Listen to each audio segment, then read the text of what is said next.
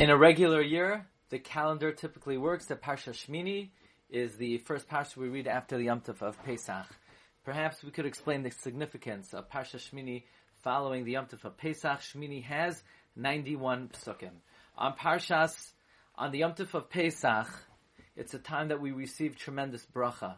We know that Rivka tells Yaakov Avinu.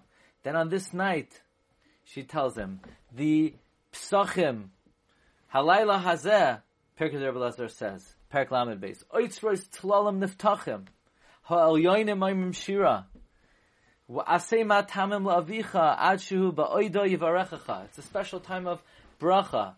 And in fact, Yaakov Avinu received the blessing, received the brachos on the Yom Tov of Pesach. And we too, likewise, try to receive the brachos, the 10 great brachos on the Yom Tov of Pesach.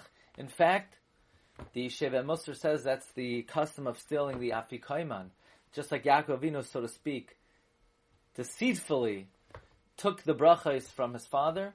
So we also, to reclaim the brachos that Yaakov got from Yitzchak on this great time of the year, the time that the Pischei Tal are open, we also steal the Afikoiman like Yaakov Avinu did.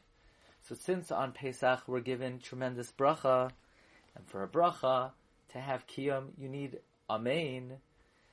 So therefore, Parshas Shemini, 91 psukim, gematria amen, that is the confirmation for all the blessings, for all the brachos that Kadosh Baruch Hu gives us. On the Yom Tov of Pesach, we confirm it with the Anias Amen of Klal Yisrael, the Limud, the Kriyas HaTorah of Parshas Shemini. So may this Parsha confirm for all of Klal Yisrael all the great brachos of the Yom Tov of Pesach, and for all of us it should be a year of Shefa, Bracha, V'Haslacha, Lanu, L'Chal Yisrael.